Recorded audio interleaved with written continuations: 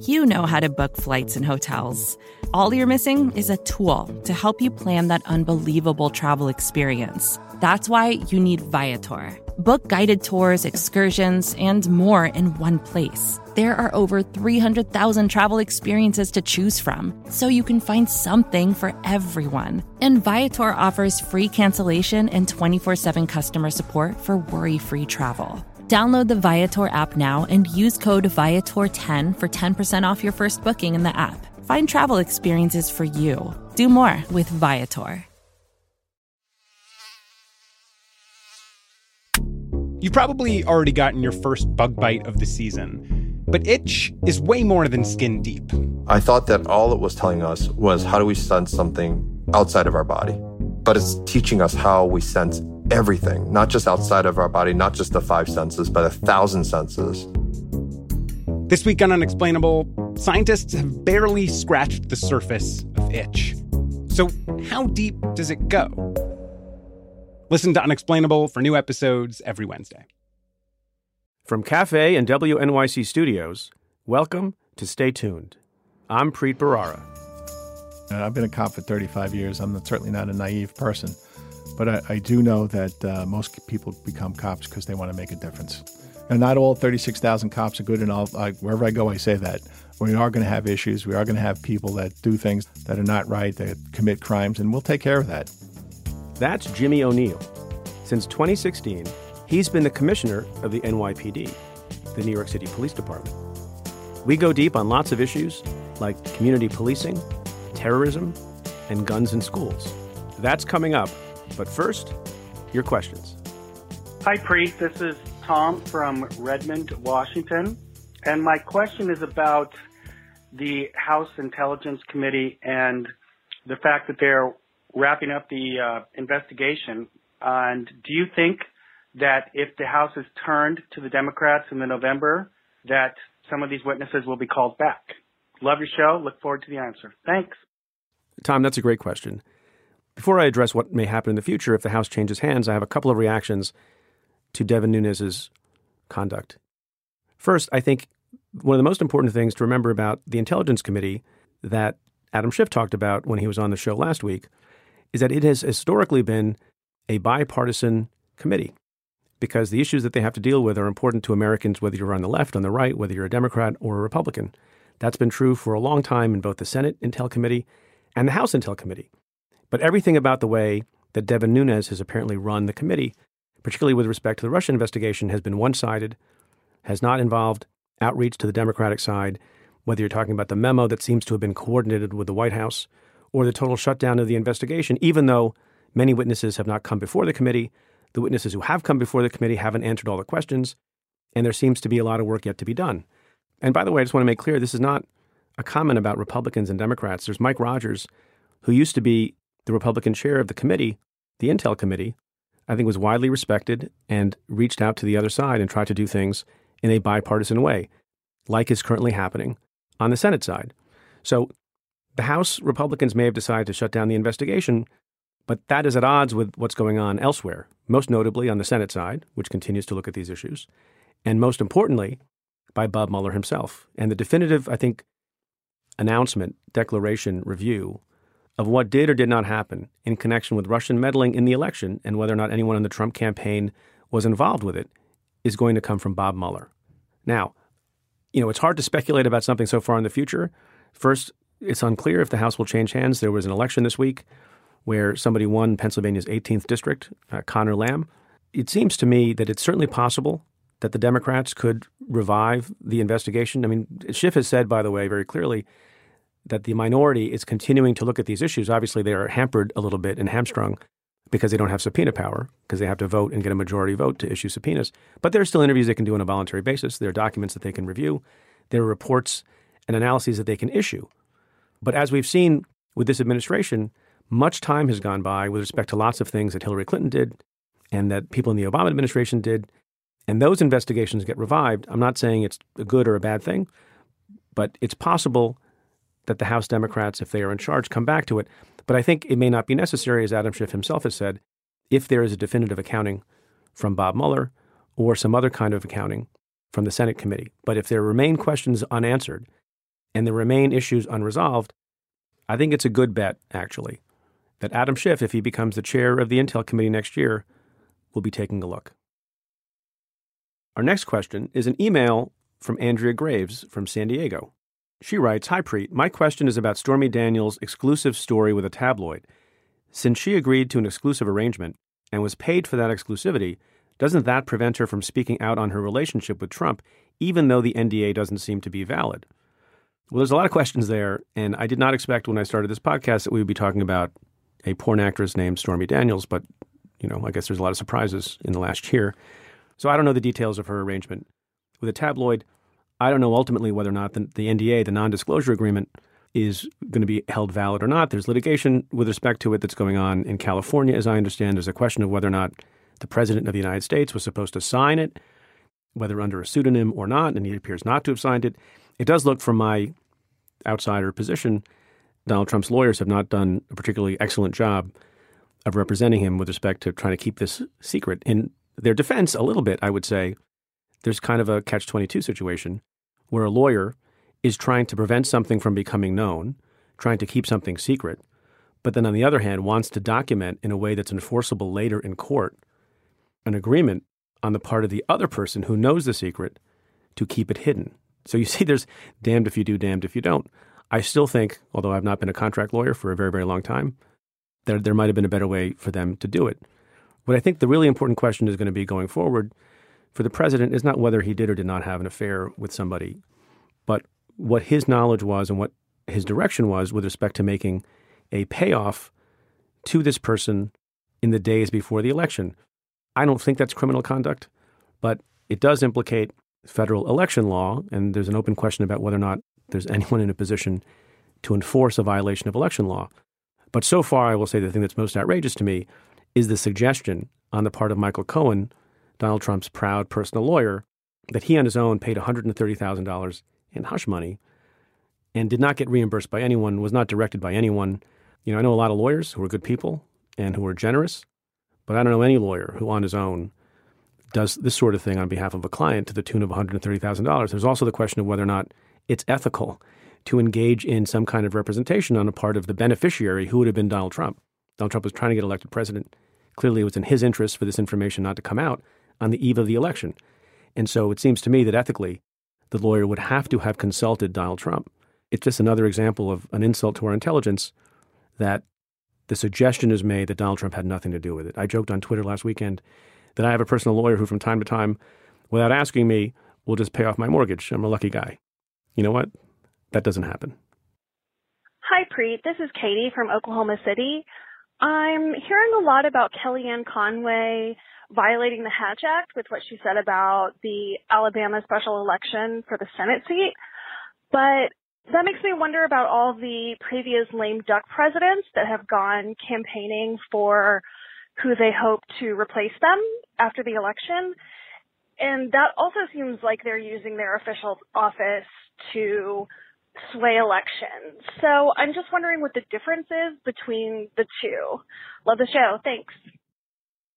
That's a great question. So the Hatch Act tries to get at an issue of whether or not people who are in office are using their office resources, their office email account, their office staff, who are supposed to be working on policy on behalf of every American, and instead diverting some of that to work on behalf of a particular political candidate.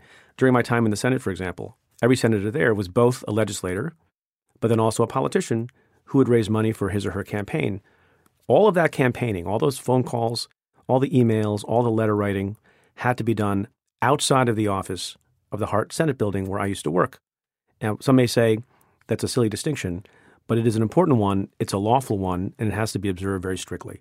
And it appears that Kellyanne Conway has run afoul of that, not once, but multiple times. And it goes to a larger question, I think, of ethics in the Trump administration. You have all sorts of people who have not untied their arrangements financially, including members of his family. You have Donald Trump, who seems to be profiting from what's happening at his hotels. There used to be a time when the ethics offices at these various institutions were extremely strict. I mean, I remember being told when I was the United States Attorney that I literally could not teach at my alma mater, at Columbia Law School, pro bono without being paid because they thought it was too much of a conflict of interest with a university. It's incredibly important, both for actual conflict reasons and for appearance reasons, for people who are supposed to be serving the entire public not to look like they have some private self-interest. That's not being taken seriously by anyone, and I think that's in part the case because the person at the top doesn't seem to take it seriously at all. One last question this week is about reports suggesting that President Trump was thinking about adding a new lawyer to his team to deal with the Mueller investigation, and that lawyer's name is Emmett Flood. So Twitter user Sandra Bender asks, why would he take the job? Well, before I answer that, let me say why I think Donald Trump might want him to take the job. Emmett Flood has had a varied experience in Washington. He has an excellent background in the law. He served on Bill Clinton's impeachment team, meaning on Bill Clinton's side. He also served in the White House counsel's office under George W. Bush, so he's done a lot of work at a high level in high-profile matters on the Democratic side and the Republican side. He's a top-notch lawyer, as I said on Twitter this past week, and so he might find himself out of place on the Trump personal lawyer team, who I think it is a not particularly controversial thing to say has not exactly been top-notch.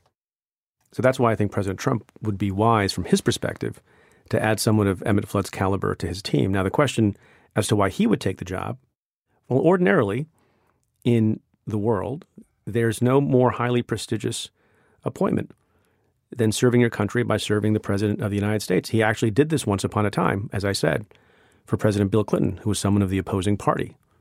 But as a lot of people have said, serving this particular president in a certain capacity is not necessarily good for your career.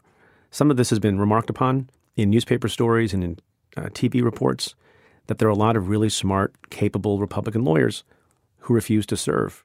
I can tell you from personal experience, I know a lot of lawyers who are top-notch, great, full of integrity, really smart, who worked in Republican administrations. Some of them have been asked to come back into the Trump administration, and they were refused, and have told me that they wouldn't come back because they think it would be harmful to their reputations, and they think that the president wouldn't listen to them anyway, so what's the point? And look, people are smart, and they pay attention, and they see how the president of the United States treats high-level people who he hires with great fanfare. Like Rex Tillerson, for example, this week was fired by tweet. And you see the way in which the president treats another very important lawyer, the Attorney General of the United States, humiliates him, publicly disparages him. You know, you want to be careful about what you're getting into if you begin to serve this president. And then second, as a lawyer, it is not a fun or professionally rewarding experience to work even in a high-profile matter for somebody who's the leader of the free world if you know going in that that person is not going to take your advice. It is a frustrating experience, to say the least, if the reason you're being brought in is to provide wise counsel, and you tell your client one thing, in this case it would be the president, and the next day he throws it out the window and does something different. Lawyers typically will walk away from a client like that. Why his lawyers have not, and stay on while Donald Trump hurts himself, his cause, his potential case, by tweeting out things and by mistreating people in a public and unfortunate way, I don't know. But at the end of the day, it remains to be seen. We see lots of stories about who the president is interviewing, who he's thinking about for various positions, who turns him down, who doesn't. It's all unclear, and it's a bit of a fog about all these issues. But we'll see. Before we get to the interview, I want to just make something 100% clear from last week's show. I talked a little bit about Sam Nunberg, the former Trump advisor, who last week went on something of a spree of television interviews and said a lot of different things. And I was pointing out how he might be unreliable as a witness for Bob Mueller, and you wouldn't expect to see him as a star witness at any point. And in ticking off a bunch of different things, I mentioned that he was on antidepressants, and I'm thankful that we have lots of very thoughtful listeners, a couple of whom pointed out that it sounded like I was saying that the reason he would be unreliable is that he was on antidepressants. And I want to be 100% clear. That's not what I was saying. That's not what I meant. That's not what I think. I was talking about the totality of Nunberg's behavior, his defiance of Mueller, his lack of discretion, his flip-flopping on cooperation, all his contradictory statements that would make him, in the eyes of any reasonable prosecutor, an unreliable future witness. So I just wanted to clear that up.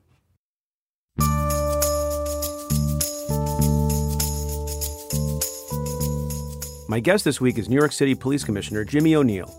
We talk about a lot of things: terrorism, school safety, and also something called CompStat. It's a data-driven crime-fighting strategy that has yielded a lot of good results for New York City. Commissioner O'Neill is coming up. Stay tuned.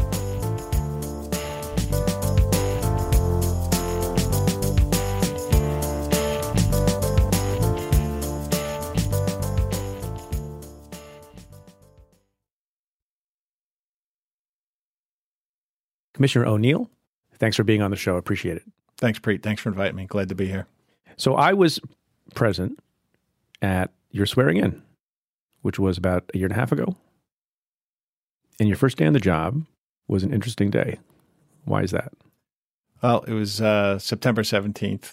Got unofficially sworn in the day before on the 16th by the mayor. And the 17th was the Chelsea bombing. So you're literally getting the reins of the New York City Police Department handed to you, and there's an operational terrorist in New York City. Yep. I had worked all day, moved from the 13th floor to the 14th floor. I kind of thought as commissioner you'd have people to do that, but moved myself with a few other people, and I was driving, and I got a phone call from Sergeant Dan Shelley. And the initial reports, I don't know if you know this, the initial report was that a bus blew up on 23rd Street. No, I don't remember that. Yeah. Yep, that was the initial report. Turned around, came into work, taken aback a little bit, but then I got myself together and thought about all my years' experience and all the people that I work with, and I knew we'd get to the bottom of it and do what we did. It was a pretty amazing day. My recollection is that Rahimi, who was the person who detonated the pressure cooker bomb, was actually captured while you were on stage taking the oath. And I saw that happened, and I kept looking up at the stage to see someone telling the new commissioner that the guy's in custody. Did someone tell you? Because I didn't see you look at a phone. Yeah, no, I did not look at my phone, but in the middle of the swearing-in ceremony, I don't know who was speaking, whether it was the mayor or Carlos, somebody handed me a note. What did the note say? What did the note say? That Rahimi was in custody. kind of crazy, because as we were walking up to the stage, I said jokingly to John Miller, I said, "Hey, John, could you make sure you get this guy in custody before the end of the ceremony? Because we have a press conference after this." And then in the middle of the ceremony, they handed me a note saying he was in custody. And Rahimi, as you know better than I, got sentenced to 2 consecutive life terms recently for his conduct on that day, as he should have been. But can I ask you a personal question, putting aside that you were diverted in focus because of this, important violent act that had happened in New York City? You've been a cop in some capacity or another for 35 years, 36 years? Yeah, I just hit 35 on January 5th. So you're a person on the line, had all sorts of different opportunities at the police department, including as a transit officer at one point. And now you're going to lead up, some would say, I would say, the best police force in the world. How'd you feel personally about that? And the reason I ask is, I had a somewhat analogous experience. I'd worked on the line as a prosecutor in the U.S. Attorney's Office for the Southern District of New York.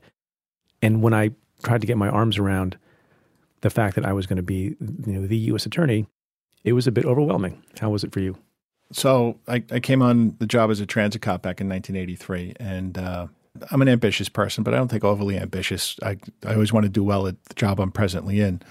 And I figured at some point if I could make captain or deputy inspector, I thought it would be a success. I had the opportunity in 1990 to work for Bill Bratton when he was the chief of the transit police. Then I worked for him again in 94 when he became the commissioner. And then in 2014, 18 years after he left, in 96, he came back. And I was a one-star chief at the time, running the Fugitive Enforcement Division. So did I ever foresee myself as the commissioner of the NYPD? Absolutely not. But having the opportunity to work with Bill for the time he was here, from 14 to the day I took over, was really, for me, it was a transformational experience. It's a guy that absolutely has such a broad view of not just policing, but just of life in big cities. So I think working with him, when Mayor de Blasio told me I was getting the job, it made me somewhat comfortable. Okay. But did you get goosebumps? Did you cry? Did you celebrate? I need something human here from you. Yeah, no, I didn't cry. I didn't cry. I think I was overwhelmed, sure. Because being number two, and then as chief of department, you're number two. There's a lot of responsibility, a lot of things going on, but it's not being number one. Number one, it all falls on your shoulders. I believe it or not, we have listeners all over the country and all over the world, and many people may not be fully familiar with the NYPD. So can I just ask you some basic questions about how large is the NYPD? There's 36,000 police officers, uniformed members of the service. That's police officers, sergeants, lieutenants, all the way up to one-star chief. And then there's 18,000 civilian employees, with the brunt of them being school safety officers. There's 5,000 school safety officers and then 4,000 traffic agents. And how does 36,000 compare historically as to size? We're at our peak back in 2000, right before 9/11. We're at 41,000. And we have fewer people than we had after 9/11? Yeah. Does it that make sense? It was there were some tight budget years. We went down to 34,000 police officers. And then about 2 years ago, the mayor and city council approved an increase of 1,300 uniforms, plus they create 700 civilian positions. So we actually increased our patrol strength by 2,000 cops. So, okay. Yeah. Among the 36,000 uniformed cops, men versus women? We're 17.5% female in the police department. How does that compare nationally? We're in pretty good shape. Yeah. We are probably one of the most diverse police departments in the country. The demographics don't match exactly to the diversity of the city, but it's pretty darn close, especially at the police officer level. And we just had a sergeant's test a couple of months ago, and we had got the results, and the diversity numbers look really, really good. At the police officer level, I think it's 49. We're actually a majority-minority police department. What kind of training do cops get? You get 6 months in the police academy, all sorts of different subjects, tactics, firearms, police science, how to deal with emotionally disturbed people. Just the curriculum is pretty broad. But then after you get out of the police academy, you do 6 months in a precinct or a transit district or a housing police service area in the field training program. So 2 recruits, when they get out of the academy, are assigned to 1 field training officer. You go around the clock. You do 2 months of midnights, you do 2 months of day tours, and you do 2 months of 4 to 12, so the afternoon shift. That's important. This way you get to see the whole precinct, how it operates. What are the qualifications necessary to become a cop? You have to have 60 credits, college credits. There's physical and medical requirements. There's the entry-level test that you have to pass. And then once you pass that test, you get assigned an investigator to do a complete background investigation on you. Then you start going through the medical and psychological testing and physical testing to eventually end up in a NYPD. It's for every 10 people that take the test, we hire 1 person. What kind of psychological testing? It's pretty extensive. It's a written psychological test, and there's an oral with a psychologist. Yeah, I mean, I don't think many people know about that. And what's the point of that? To make sure that you don't have somebody wielding a gun that shouldn't. It's not only just carrying a firearm. There's so many different things that a police officer do. We have to make sure that we're hiring stable individuals. How often last year did NYPD officers fire their weapons? In adversarial situations, that's a police officer being with deadly physical force being used against him or her, and or against another person 23 times. 23 times. 23 That's it. times. 23. Out of 36,000 officers. Right. And in 2016, it was 37. When else would a police officer fire the weapon if not an adversarial? Yeah, no, there's dogs. There are dog shootings. Unfortunately, there are suicides. There's accidental discharges. Those numbers are down to, I think the total number was in the 60s. When you tell people that the number of times that an officer fired a weapon throughout the entire department is something like 23, are they surprised? Yeah. I don't have the exact numbers on rates in other police departments, but we have a very low rate of firearms discharge. And each and every officer-involved shooting is fully investigated by our Force Investigation Division and in conjunction with the local district attorney's offices. How many homicides were committed in New York City last year? In 2017, we had 292 homicides. You got to take a look at 1990, which was the peak year for New York City. How many was that? It was 2245. That's a big drop. Yeah. People have been talking about it for a long time. So I want to talk about that for a minute. And there are a lot of theories that circulate about why New York has such a low homicide rate and why crime rates continue to go down, even though some people in other parts of the country are experiencing something slightly different. Is New York just better? Are the cops just better? Are the people less violent? Are people aged out of the demographic of being violent? I mean, what do you think is the reason? I think that there's probably a number of reasons, but I think the most important reason is that, we started doing this in 1992 when Mayor Dinkins hired an additional 7,000 cops. And then Mayor Giuliani came in and hired Bill Bratton in 1994. From 94 to the present, we have a system of accountability in the NYPD that makes precinct commanders accountable for not just the cops that work in their command, but to the whole community, to the whole precinct. Meaning they're accountable for the crime that happens in their absolutely. watch. Absolutely. There's got to be that accountability. And we have a system called CompStat. I'm sure people have heard about it. Yeah, I was going to ask you about that. Explain CompStat as an unbelievable, I guess you would call it a tool or an approach to policing that's statistic-based, relies on science, relies on accountability. Why don't you explain for a minute what CompStat is? Sure. I actually ran CompStat when I was chief of department for 2 years, from November of 14 until September of 16. So every Thursday morning, mostly, sometimes it's on Fridays at 8 o'clock, we have a weekly crime strategy meeting called CompStat. It started back in 1994, and it's really evolved. There's many iterations of CompStat.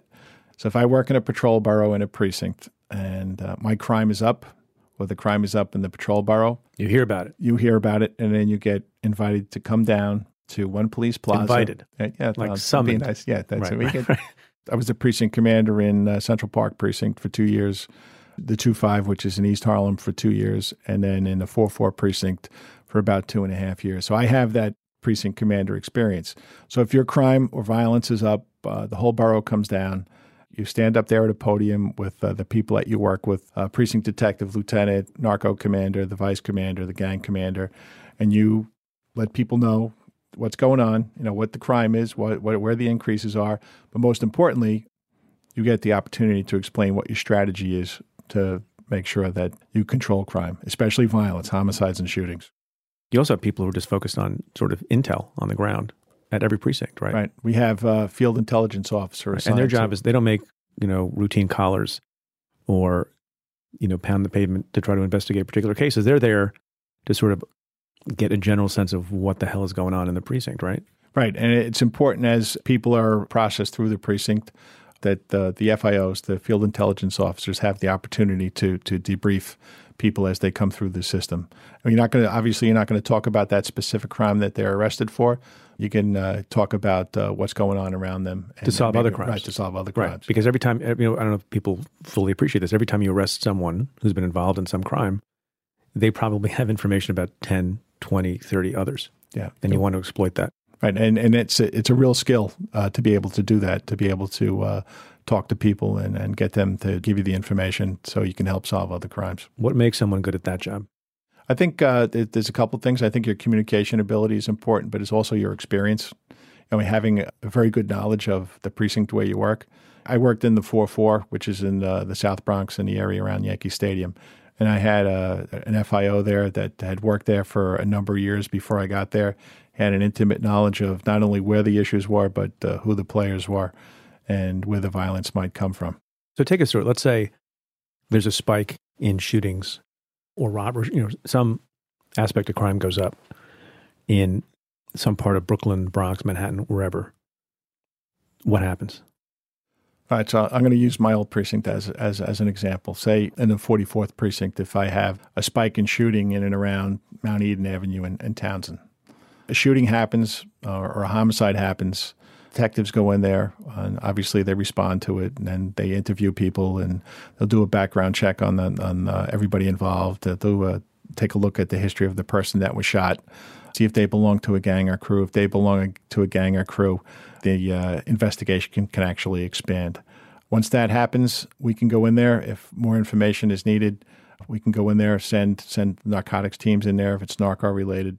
When you say send them in there, is that for the purpose of investigating or sort of to be present and deter people by a show of force? Ideally, it should happen both ways, right? It should happen both ways. It should go in there if the shooting is narco-related. We'll go in there, we'll send a narcotics team in there, they'll do buy and bust, and then the FAOs and the detectives from NARC will have the opportunity to debrief the people that they lock up and maybe get some information about why the shooting occurred, who did the shooting. There's a lot of technology involved now, too. There are cameras. This is part of 2018. They're an important part of what we do. It helps us solve a lot of crimes. Do you have any regrets about the loss of privacy people have? Yeah, I mean, we always have to strike that balance. I know what the arguments are, but when it comes to violence, I think it's important that we use all resources available to stop that violence. Just further to the question about why New York has done so well with respect to violent crime, other cities are not faring so well. Chicago, Baltimore in particular. I love Chicago. I'm going there soon. My in-laws are there. Wonderful city. But I was looking at the stats very recently to prepare for this interview. And New York City has, depending on what stats you look at, 1/7 or 1/8 the number of homicides per capita as Chicago. Do you have any theories?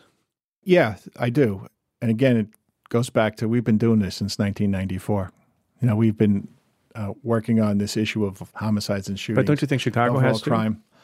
I'm not sure if they've used the CompStat system over that period of time. Was anybody called and said, "Hey, can we set up?" Actually, I belong to Major City Chiefs. I belong to the Police Executive Research Forum. We have conferences all throughout the year. We share information. The command staff from Chicago has come into New York City a few times. They've sat at CompStat. They see what we do. I'm not overly familiar with the demographics or of the geography, mostly the geography of you have a Chicago. full-time job. Yeah. But any thoughts about Baltimore, where I think the homicide rate is even higher? Yeah. And again, it's the same situation.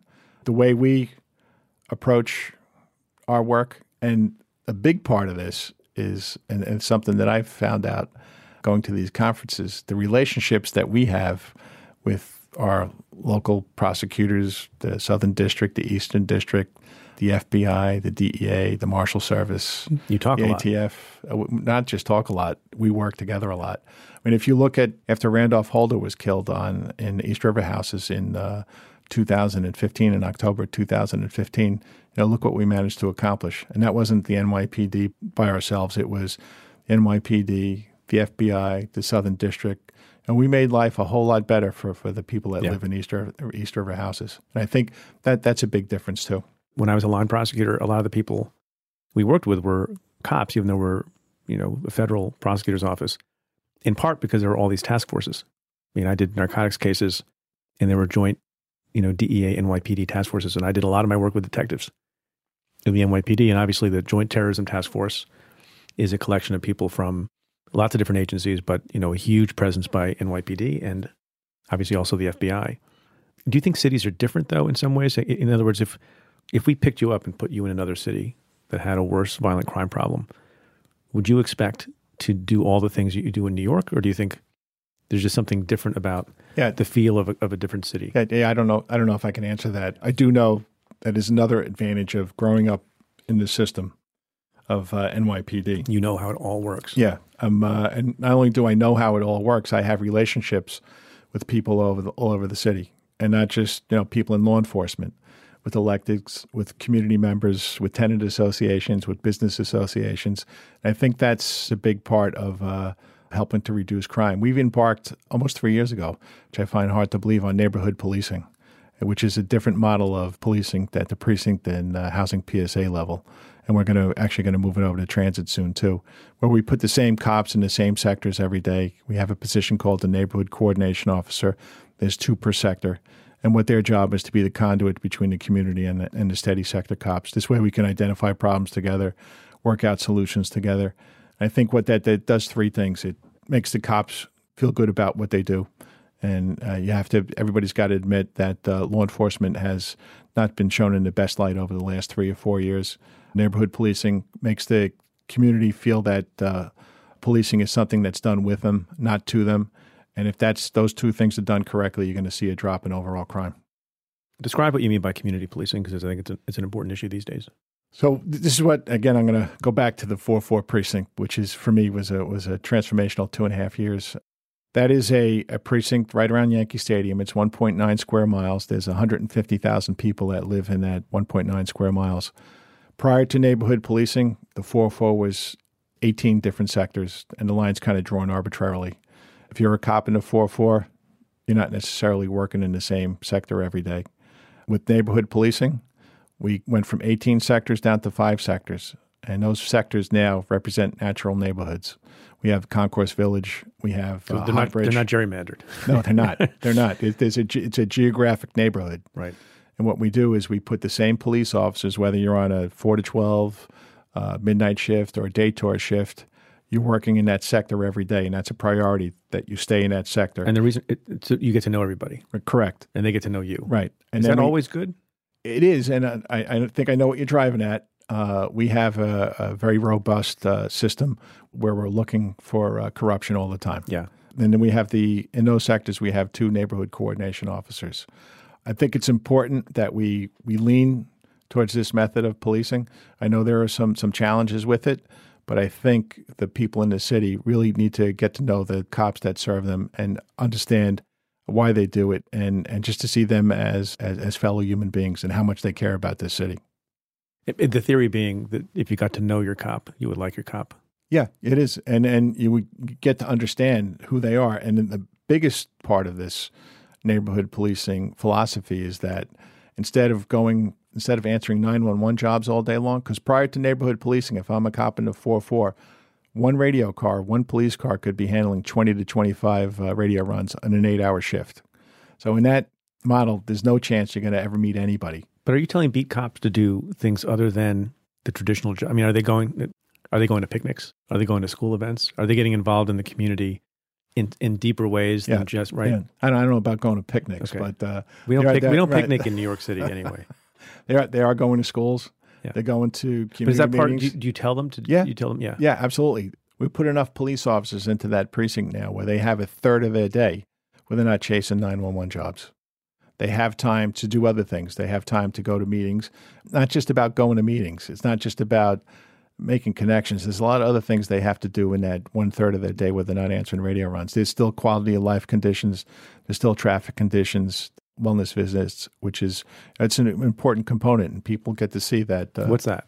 A wellness. Say if we get an incident where somebody's sick and get taken to the hospital, and then we find out they're released from the hospital, we'll go back a couple days later just to check follow up. Up. Yeah, do some follow-up. Somebody's a victim of a crime, and we have an elderly that's a victim of a robbery.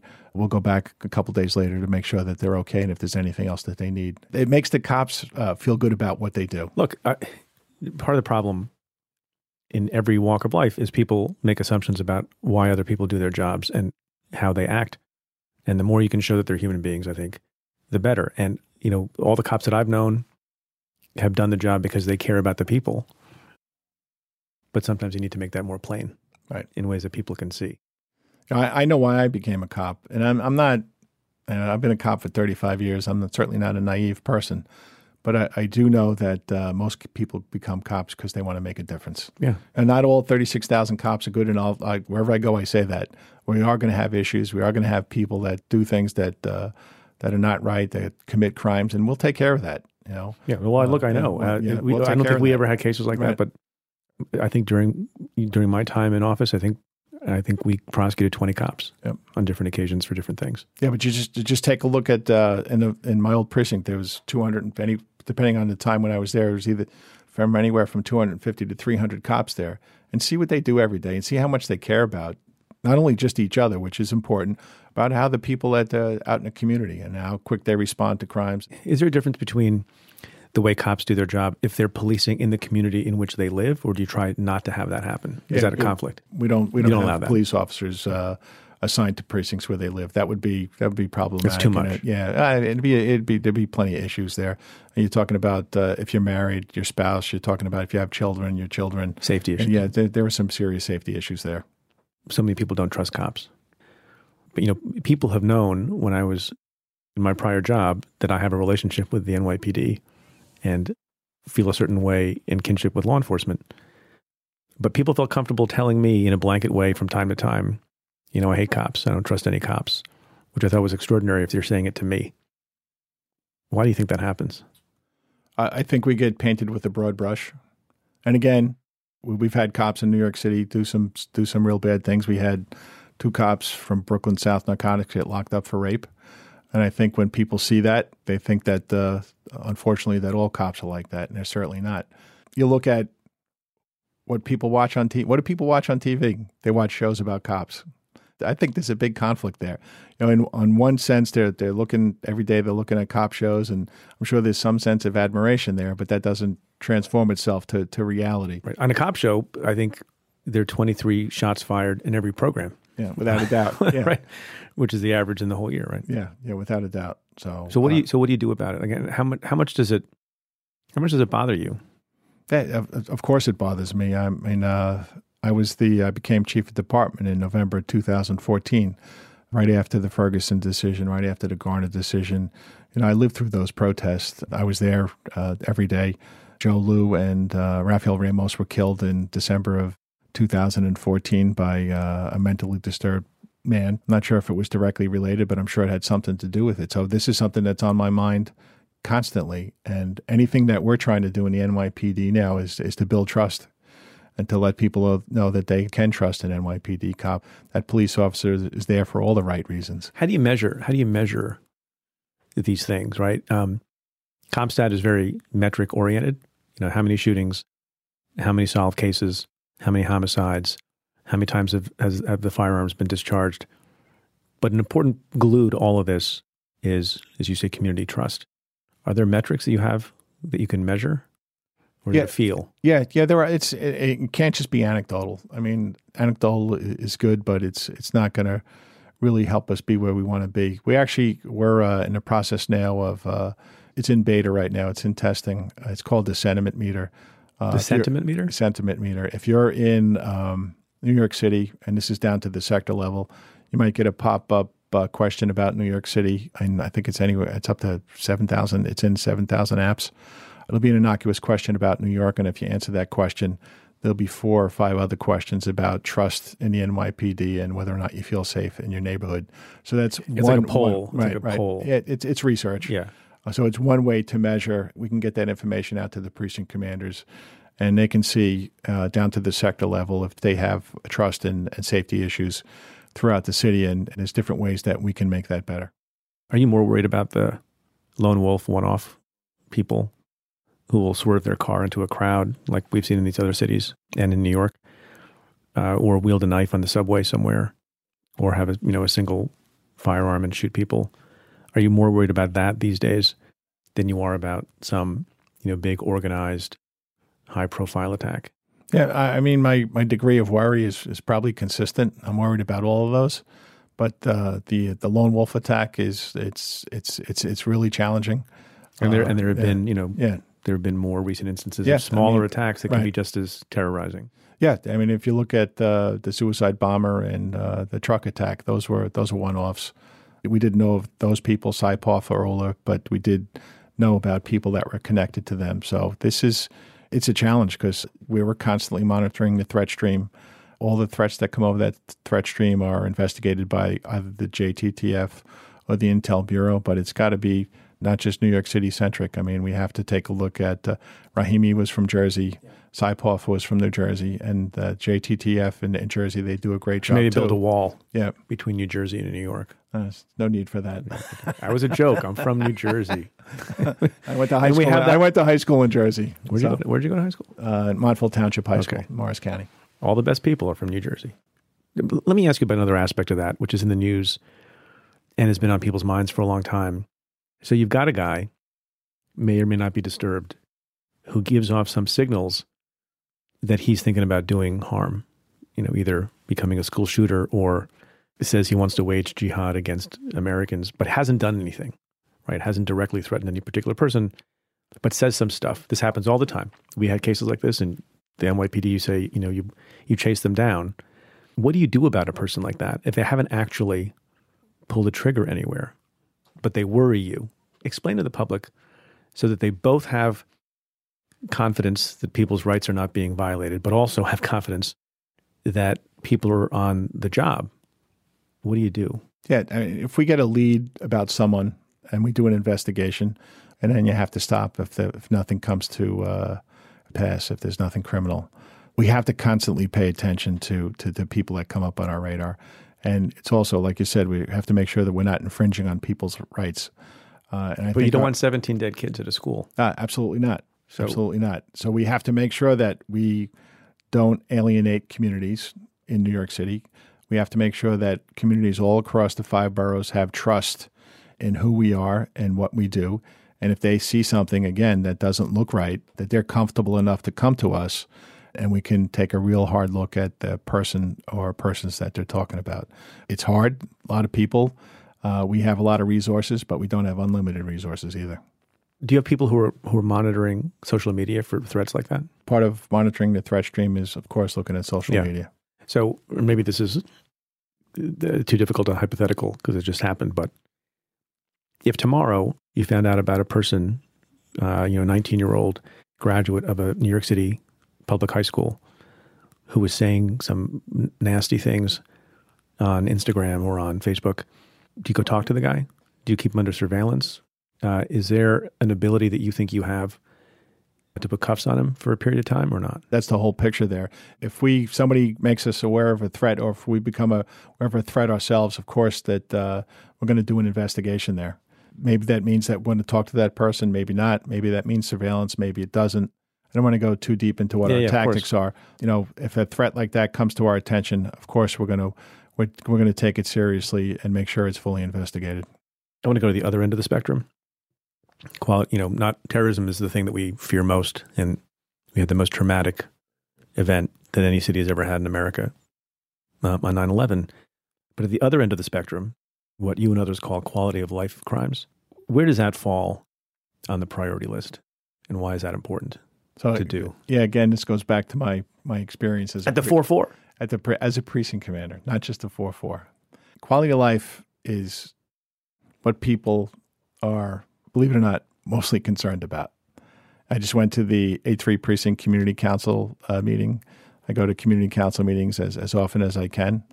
And every community council meeting that I've held, every tenant association meeting that I've gone to, every business association meeting that I've gone to, people are concerned about quality of life issues. But what does that mean? What's an example? It could be noise, people smoking weed.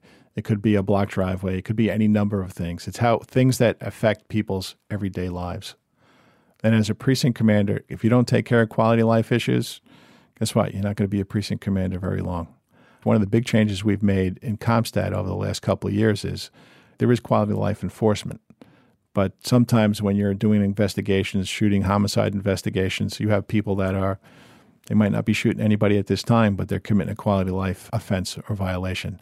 And I want most of our summary enforcement to be directed back against people who are directly involved in crime and violence. But the quality of life crimes or the quality of life policing, is quality of life policing different from broken windows policing? Quality of life policing is something that the NYPD will never walk away from. It's evolved over the years, but it's important that we stay connected to it. We've just had an issue over the last couple of weeks with fare evasion, which some people consider a quality of life crime. You mean jumping turnstiles at the subway? Jumping turnstiles, right, or not paying your fare once you get on the subway. And it's important that we continue to address that. My experience as a transit cop comes in handy here. You need to control the entry areas to the system. You need to control the turnstiles to make sure that people who are coming into the subway system are coming into the subway system to get to point A, from point A to point B, and not coming to commit crimes. So if I'm coming into the subway to commit a crime, chances are I'm not paying my fare. Well, that's how Bill Bratton began too. Right. That's right. That's right. He oversaw the transit police. Yep. Didn't a district attorney in New York City recently declare that they would no longer prosecute fare beaters? Yeah, it was in Manhattan. I think there was how do you feel about that? Probably a miscommunication. It's probably it's not a blanket. Listen, we're always looking for ways to reduce online arrest, which means that somebody that's going to go through the system. If I lock you up, I'll bring you to the station house. You get booked, you get fingerprinted, you get photographed, you can come down to central booking, and then you get arraigned. And then either you get released on your own recognizance or maybe pay bail or maybe you have to stay in. We're always looking to reduce that number because I'd rather have a police officer on the street. But there's also got to be a balance there. 75% of the people that beat the fare get a TAB summons, a Transit Adjudication Bureau summons, which is a civil summons. 25% of them get arrested for various reasons. But if I'm somebody that consistently beats the fare, if I'm somebody that consistently commits crimes down in the subway, I don't think it's right that there's a decline to prosecute there. I think that person should be prosecuted. We're working with Cy's office now to determine Cy Vance, the Manhattan District Attorney. We're working with them to come up with a determination of who presents a public safety threat, and we'll get there. Do you worry that quality of life policing in some places means that there's a disproportionate effect in terms of having, a rap sheet in communities of color? Yeah, this is a discussion that we have all the time. When we're doing quality of life policing, most of it's driven by complaints from the community. And I think that's why it's important that the police officers are in steady sectors and they get to know the people in those sectors so they know who's involved in the crime. I don't want to be giving a summons to the guy coming home from work and maybe he's sitting on his stoop and having a can of beer. That's not the person I'm looking to give a criminal court summons to. So if there's a community that you have a block where they like to have, late parties and the community's not complaining, you're not imposing your own NYPD, the way things should be on them. No, if the community itself is complaining. Right. This is a critical component of neighborhood policing. We have to listen to people to figure out what the problems are and what the solutions are. Not to mean that, you can have a late night block party unpermitted to 3 o'clock in the morning because, you know what? People are going to complain about that. People are going to complain. Have you noticed, or have people in the department noticed, in the current climate with respect to immigrants and particularly undocumented folks in New York City, that there's a reluctance to come forward and report crime? We haven't seen that. Okay. And I think I've taken a pretty strong stand. You have? Yes. Well, describe your stand. Tell people what your stand is. It's consistent with city law. We do not conduct civil immigration enforcement. We do not ask people their immigration status when we contact them. Again, this goes back to trust. Everybody in New York City has to trust us. If they're a victim of a crime, if they're a witness in a crime, they have to feel that it's okay to come forward to us and let us do what we need to do to keep them safe. And it's important for people to report crimes because this way we can deploy our people properly. How do you think this standoff between police commissioners like you who say that versus some folks in Washington, including the president and the attorney general, who say something different? I know they need to take a look at what's going on in New York City and look at our levels of crime and our levels of community engagement. And I think they really can't argue with what we're doing here. Do you think teachers should be armed in schools? Teachers should teach. That's a no. That's a no. Yeah, I don't. What do you say to people who think that's a good idea? Why do people think that that's a good idea? I mean, it has some surface logic, right? I saw recently the head of the NRA make an argument that I don't agree with, but I want to give you an opportunity to respond. He literally went on television and said, we protect our jewelry stores with armed people. We protect our politicians with armed people. We protect celebrities with armed people. Do we love our children less because we drop them off at school and they're not protected by anyone with a firearm? What do you say to someone like that? I think the way we protect our school children in New York City is excellent. We have over 5,000 school safety officers. They are not armed, but they are in all 1,800 schools. We have a school safety task force of almost 200 people, uniformed task force that we assign to various schools. And then we have in each and every precinct, we have the neighborhood coordination officers and the sector officers that have relationships with people in the school. So I think the way we're doing business here, it's proven to be successful. If you're going to carry a firearm, you need to have the proper training. You certainly do. You need to be fully engaged, I guess. If I'm a teacher, I want to concentrate on teaching somebody how to read, how to write, how to do math. I think carrying a sidearm is definitely not the solution, so I wouldn't agree with that at all. Have you changed, in a way that you can describe, any of the ways in which schools are protected in the wake of recent mass shootings? Obviously, we pay attention to it. We have made some changes. The precinct commanders are all very aware of what's transpired down in Florida. One of our missions is to protect the children in the 1,800 schools in New York City. That's just public schools, not to mention the private and other parochial schools. I do need to talk about one bill that's pending. Sure. If we're going to talk about firearms, is the Concealed Carry Reciprocity Act. Cy Vance and I were on 60 Minutes a couple weeks ago, and we were both outspoken about it. Concealed Carry Reciprocity Act means that New York State would have to recognize somebody that has a concealed carry permit from another state We'd have to recognize the fact that that's legal in New York State, and the degrees to which people carry permits in different states vary. Some of them good, some of them not so good. And we have some of the best gun laws in New York City, in New York State, and that's why our gun crime's so low. So I don't think it would make us much less safe if this bill was to pass the Senate. It did pass the House, which I find hard to believe. And now it needs 60 votes in the Senate. And we're not looking to tell other states how they should license people. We're just if you come to this state, right? If you come to this state, you should abide by our laws. To end, Commissioner, if there's one message you could give to the public about police and what they're about, so that there's more trust, what would it be? That police officers take this job to make a difference and to do good. They're not in it for the money. That's for sure. They're not in it for a pat on the back, for the appreciation. But if you do have a chance to say hello and to thank a cop, I think that's important. I think they might be a little surprised at first, but I think it would definitely make their day. Commissioner O'Neill, thank you so much for being on the show. Thanks, Preet. Pleasure to be here. So this is the part of the show where I talk about something that struck me in the last week. An hour before taping this morning, Wednesday, tens of thousands of school children from around the country walked out of school in an act of protest or commemoration of what happened in Parkland on Valentine's Day. My own children, I'm told, have walked out of school as well. And so this issue of what to do about guns and what to do about school violence remains incredibly important. And as I've said on the show, I think it's extraordinary, some of the voices that have been heard from young people who went to MSD High School. And you've heard about them and you've seen them on TV.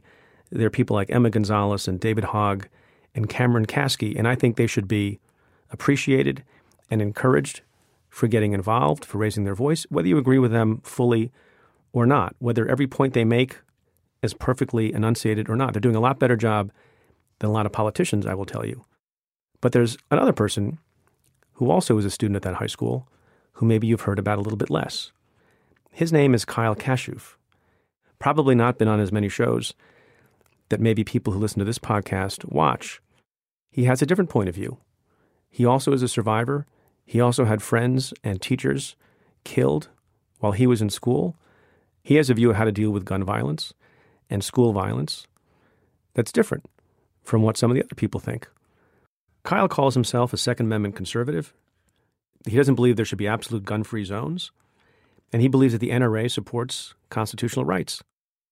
He has had meetings with the President of the United States, Donald Trump, with Vice President Mike Pence, with Senator Orrin Hatch, but he has also had meetings with people like Chris Murphy, a Democrat, and Chuck Schumer, a Democrat. I mean, what's striking to me is when people like David Hogg and Emma Gonzalez began speaking, you would hear from adults, particularly in the legislature in Florida, attack them, belittle them, say they didn't know what they were talking about. We shouldn't listen to children. This is why children are not permitted to vote. I don't agree with that argument, but they were making it. And then all of a sudden along comes Kyle Kashuv that some of these adults agree with, and all of a sudden it's okay to be a kid talking about these things because that kid agrees with your point of view. And my only point is they should all be listened to. They should all be respected. And we should debate these things with facts and with evidence. I think respectful debate, even on issues that people care so strongly about, should be appreciated and should be emulated by some of our adults. So even though I don't agree with some of the prescriptions that Kyle is espousing, I respect him immensely in the same way I respect the other students who have a different point of view. And I think it would be better if we all listened a little bit more to some of these kids.